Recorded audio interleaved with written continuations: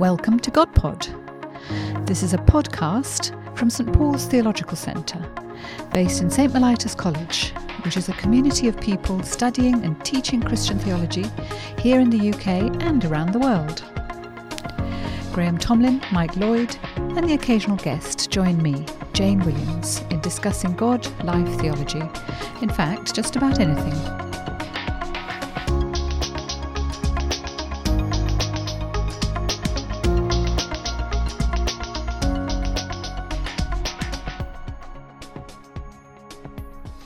Well, hello everyone, and welcome back to another episode of GodPod.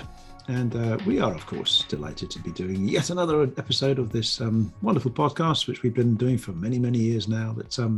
And today we are back with the usual home team, the one that's been here right from the beginning. So that's myself, Graham Tomlin. We also have Jane Williams here. We do. And Michael Lloyd.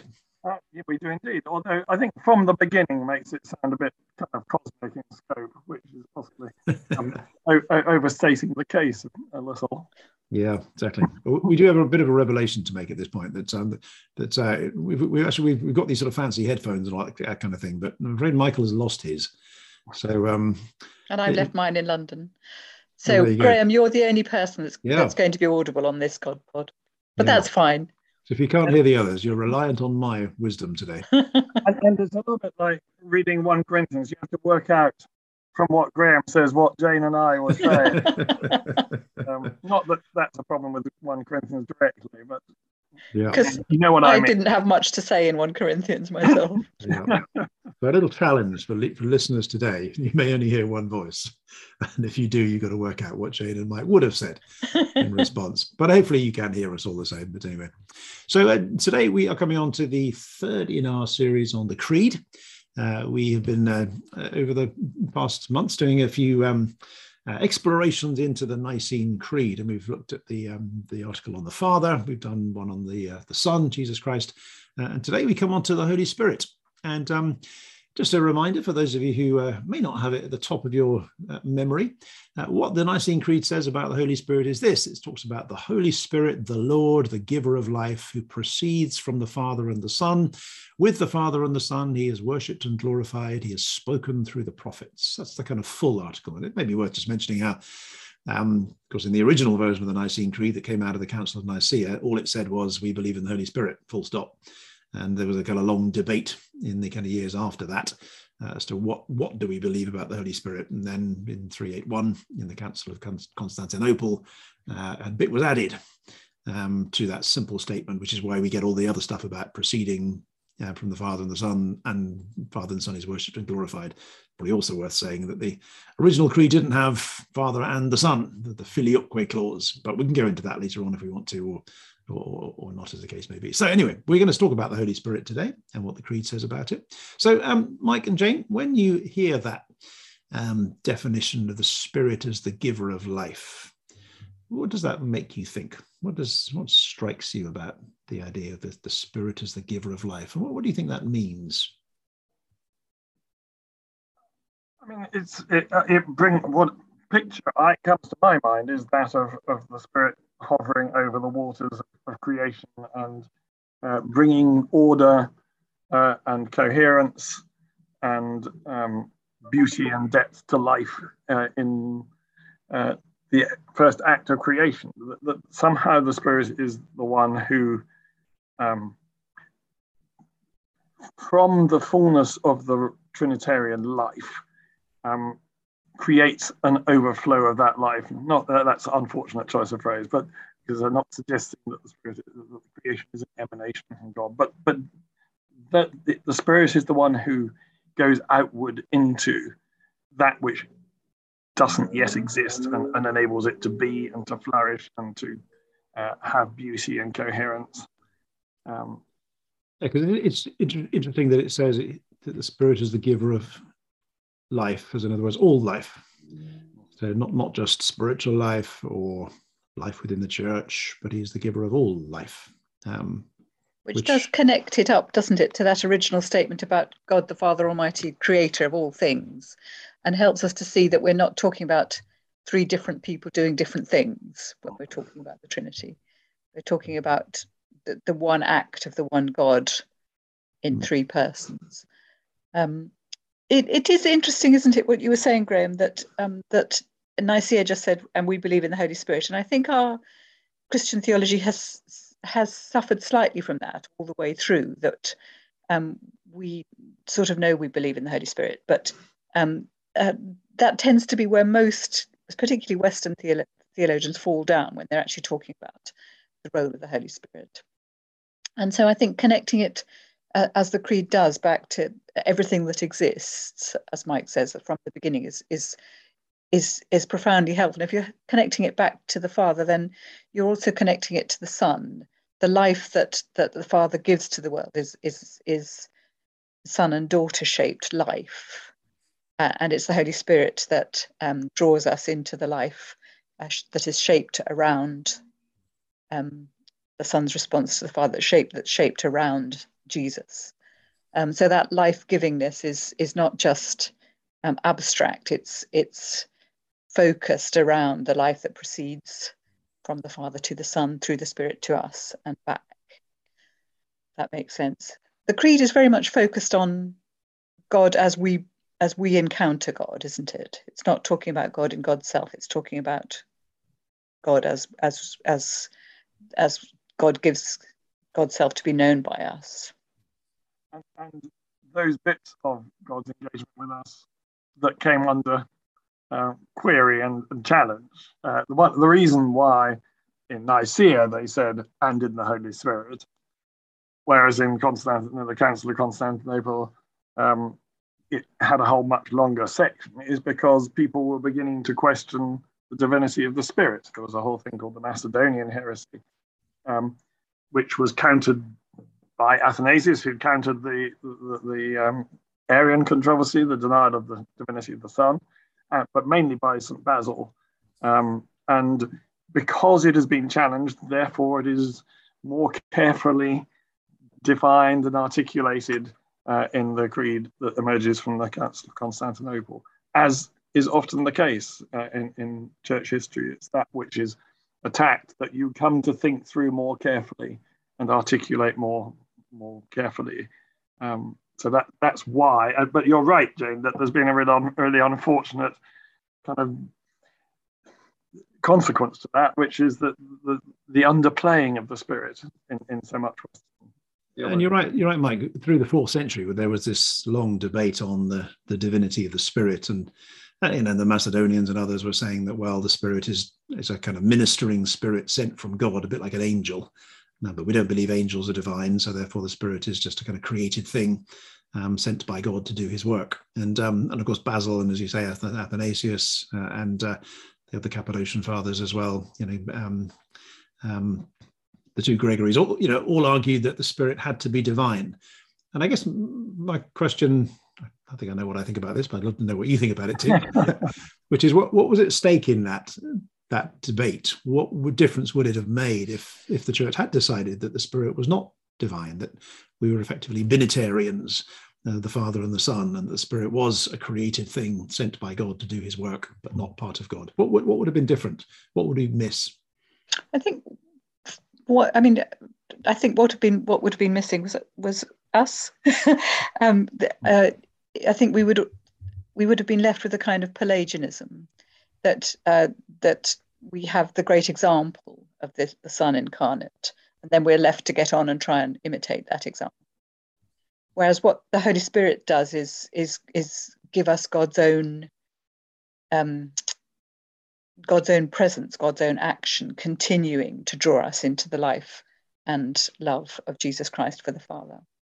So we're not left, once we've seen the great example of God incarnate, we're not left then to get on by ourselves. We have the continuing presence and action of God, that Jesus-shaped presence and action, which is the Holy Spirit in our Christian lives. Yeah, I think, and in particular, Jesus' promise in the kind of high priestly prayer about, I will come to you. There is, if the Spirit is not divine, then what comes to us does not bring the Father and the Son to us. We are not actually taken up into that divine life, which is what salvation is in the end.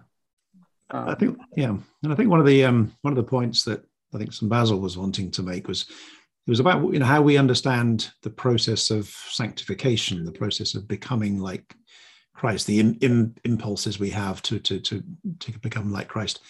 And I think it's one of his sermons where he talks about, he addresses his people and he talks about that the regular habit of drinking games that went on in Caesarea, where he was the bishop. It was a kind of regular thing. You'd go down the pub and you'd have a kind of drinking contest. Everyone would get a bit too drunk, and this was a sort of sign of your virility and sign of your kind of sort of joining in with all the fun of everybody else. And he was kind of arguing that if as a Christian you sense that actually you have a sense that actually that's not a very good way of living, and actually that you want to live a different way, not proving your virility by getting drunk and destructive behavior like that.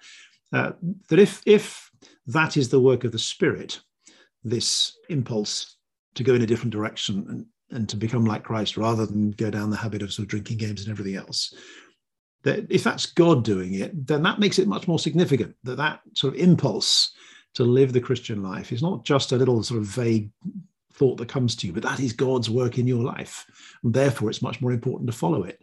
And it was a kind of pastoral encouragement to these people that actually you've got a choice here. There's the kind of the alcoholic spirit you can follow, or the divine spirit you can follow, and actually it's the divine spirit that ultimately will make you truly human, truly happy, rather than this other route.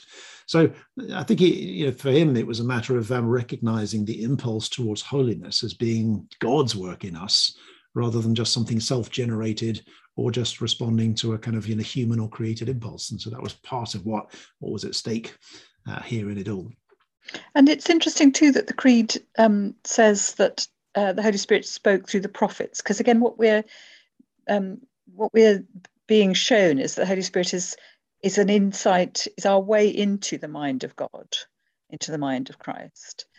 So the sort of the pattern, the story of God's action that we are told of in Scripture is opened to us. I mean, that through the Holy Spirit is the inspirer of Scripture, as of the prophets. Mm-hmm. And just as in Romans 8, Paul says that it's the Holy Spirit prays in us.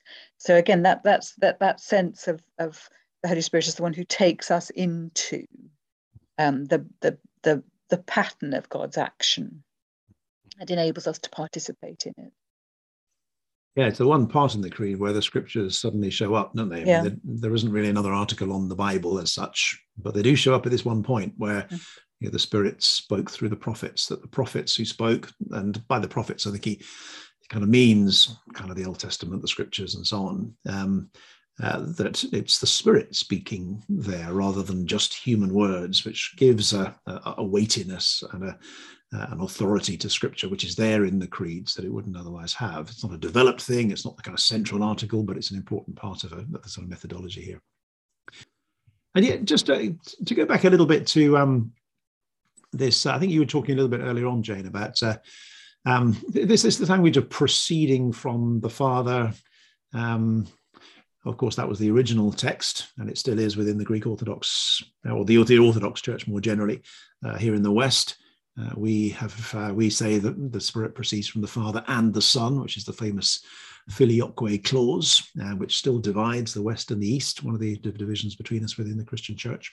And we probably won't get into that in some ways. There's all kinds of things what could be said about the Filioque clause, but I really just want to press into this question of the Spirit's relationship with the Father and the Son, and what that says about the Spirit, and I guess also what it says about spirituality and what it says about the Christian life. Just to kind of press into that a little bit more. And if you want to just explore that one a bit. Well, I think some of this goes back to what Paul says in 2 Corinthians 2 about who knows the thoughts of another person except that person's own spirit within. In the same way, it says no one knows the thoughts of God except the Spirit of God. Now that doesn't work unless the Spirit of God is God, is divine. And that, I think, bears out what Jane was saying about this is the bringing out of what is essential to the life of God. And the expression of that in the scriptures and in other ways. But proceeding from is a way of saying distinct from, but utterly essential to and part of. And that I think is at least part of what the procession language is about.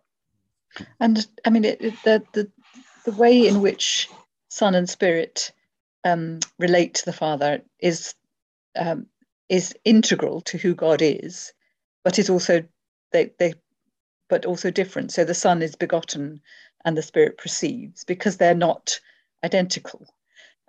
They are real persons in their unity and distinction. I also think, again, going back to Romans 8, what we're told is that the Holy Spirit praying in us teaches us to say, Abba, Father. So it teaches us to step into that relationship that is offered to us by the incarnate Jesus. We don't, in our own selves, have any right to call God Father. That's not our natural relationship with God, but we're invited into that relationship through the action of the Son drawing us, through the action of the Spirit drawing us into the Son. So it's Son-shaped action that Christian spirituality is about. It's enabling us to become more and more like Christ, which we can only do with the help of the Spirit. It's also, I think it's a really fascinating passage, and one of the most resonant ones about the Spirit in the New Testament, that Romans 8:1, and that language that the Spirit enables us to call out Abba, Father. In other words, to use the same word towards God as Jesus did. As you were saying, Jane, the Spirit draws us unites us with Christ, and that's, many of the great theologians, particularly it's a great theme of John Calvin, that the Spirit unites us with Christ so that we are one with Christ, so that we know the love of the Father, because at the heart of God is this love between the Father and the Son and the Father, in this the most intimate relationship of love. And one of the extraordinary privileges of the Christian life is by the Spirit to be united with Christ so that we might know that same intimate love of the Father. In fact, that's the only way we can know it, by being united with Christ and being into that same relationship of intimacy. But at the same time, it seems to me that we are drawn into the same relationship as Jesus had with the Father, but also the same relationship as Jesus had with the world. It also strikes me in Romans 8, also talks about the creation groaning, the Spirit, kind of groaning within us. And that sense that just as the Spirit, if you like, led Jesus into the wilderness, maybe even onto the cross, that his relationship with the world was a relationship which led him into suffering and life through suffering. But actually, one of the signs of the presence of the Spirit is not always going to be moments of joy and ecstasy, but it will also be being drawn into the pain of the world sometimes. And that's actually just as much a work of the Spirit as the feeling of intimacy and ecstasy and warmth and love of the Father. So that sense of the Spirit drawing us into a kind of close union with Christ so that we know the love of the Father and the Son's relationship with the world is really quite important. It's a theme I explored quite a bit. I wrote a book a number of years ago called The Prodigal Spirit, and was exploring this whole theme about how the Spirit draws us into the same relationship as the Son has with the Father and with the world. Mike, you were about to come in and I butted in front of you. Oh, no, I was just going to say, I don't often kind of think of Jane Williams and John Calvin in the same breath. You have today. But Jane has this wonderful phrase in one of her writings about how the Spirit enables us to stand in Jesus' own place in relation to the Father. Yes, you did, Jane. I still agree with that, so that's good. I've forgotten you'd said it, hadn't you?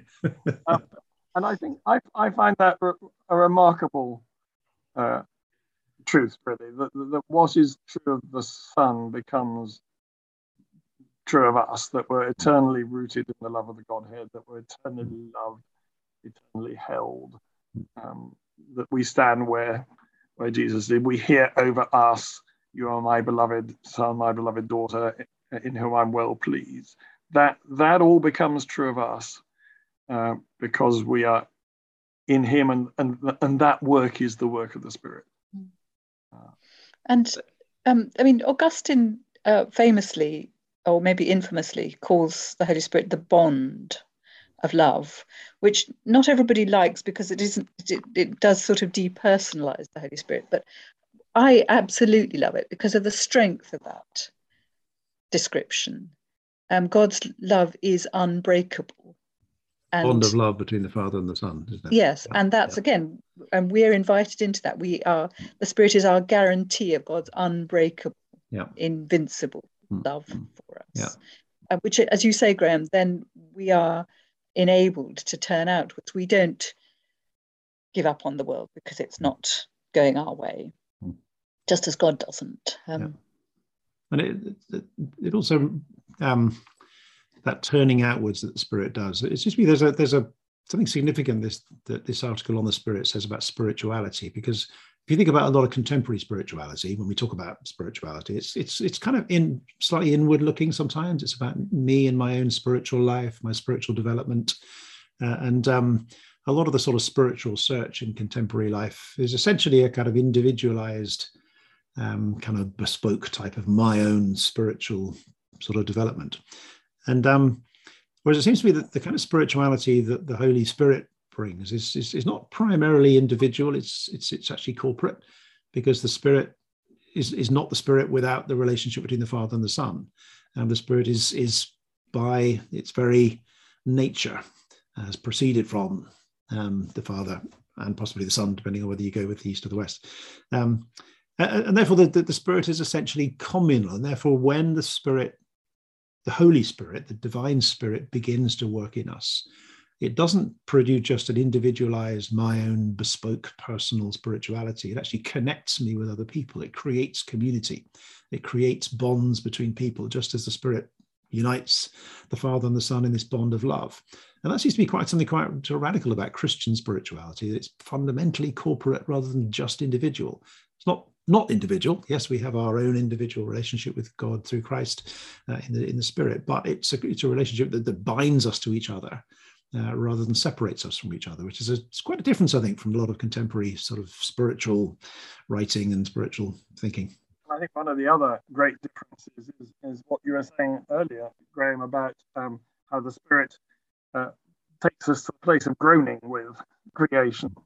A lot of kind of non-Christian spirituality and some Christian spirituality seeks to get us away from all this noise and pain and whatever into a kind of quiet, blissful place. And we, even in much Christian spirituality, we're told to shut our eyes, to keep the world out so that we can focus on something else. Whereas I think Christian spirituality, Spirit-led spirituality, if you like, often takes us to the place where pain is happening and drives us to our knees there, to intercede on behalf of the world and to be the place where God and the world meet in groaning and in healing. I guess one of the other bits of language that the church has always used about the Spirit is, which is not explicitly there in the Nicene Creed, but it's there in the background, is the idea of the Spirit as gift. We talk about the gift of the Spirit. Now it's kind of there because it's talking about the Spirit as the giver of life. The Spirit gives life, but the Spirit is also gift to us. And I just wonder how you respond to that language, what that says to you, the idea of the Spirit as God's gift to us, the gift of the Spirit, which is, which we talk about in the church, we talk about it's there in the scriptures. What does that language convey to you, the idea of the Spirit as gift? It's significant, isn't it, that both in relation to what you're saying about spirituality and in relation to this language of gift, that when what we see in God is not just this binary relationship, God gazing at God, but an outgoing relationship, a relationship that the love of the Father flows through the Son and is returned by the Spirit, with room for us to be returned in it. So the Holy Spirit as characterizing the sort of nature of God as self-giving. God is always gift from our existence, of the fact we exist at all onwards. We are enabled to be from the gift of God's self to us. And that sense of the Holy Spirit as the sort of the one who draws us back in, who enables us to give back what God has given to us, by the very nature of the Spirit as gift. There is no gift anybody can give that's greater than the gift of themselves, because that's the only thing we have to give. And therefore God's gift of himself is all the more so that greater than which cannot be conceived as a gift. It is God's gift of himself, and what else is there to be given, to be received, to be transformed by? And I think it gives us a sort of real appropriate confidence in what in our Christian lives together, that we are given the gift of the Spirit so that we can give ourselves to each other, not because we're worth it, not because we're brilliant, but because we are gifted. What we've been given, we pass on, and again that builds up that corporate sense that you were talking about, Graham. That every creature is God's gift to other creatures. Every human being is God's gift to other human beings, which is why wherever we gather, we look and see who have we not invited, who have we not made space for here, whose gift to us are we missing, because we've become too inward looking or exclusive in various ways. That language of the gifts of the Spirit, I think, is a really interesting one. It's an interesting way of thinking about our capacities and abilities as human beings. Because I think, again, within a lot of secular culture, we think of our talents or our abilities as somehow to our credit. And if I'm really good at, football or chess or, my job or, whatever it might be, that's somehow to my credit. And that sort of marks me out as better than other people who are less good at these things. Whereas that language of this is whatever I happen to be good at or whatever I do as a gift, which is profoundly Christian language, a gift of the Spirit who's the giver of life. That actually says that these aren't any credit to me at all. They're just things that have been given to me. And therefore I have a responsibility to use them well, rather than somehow using them as a means of exalting myself over someone else because I'm more gifted than they are. And then that actually has a very radical change to the way in which we think of and compare ourselves to each other. When we talk about the gifted, we often sort of, exalt those people. Oh, they're amazing. They're very gifted at, sport or music or whatever it might be, and they're sort of somehow better than everybody else. But the language of gifts actually says, well, they're not better than anybody else. They just have a different gift from other people. So the language of gift brings a kind of sense of equality to us, and sort of levels our sense of entitlement and the sort of hubris that sometimes we exercise in that way. Yeah. But it also sounds quite joyful, doesn't it? I mean, it's not. I mean, you've got to give. If you call it a gift, it's not just a responsibility. I mean, giving somebody a present is usually a lovely thing to do, isn't it? Giving and receiving gifts.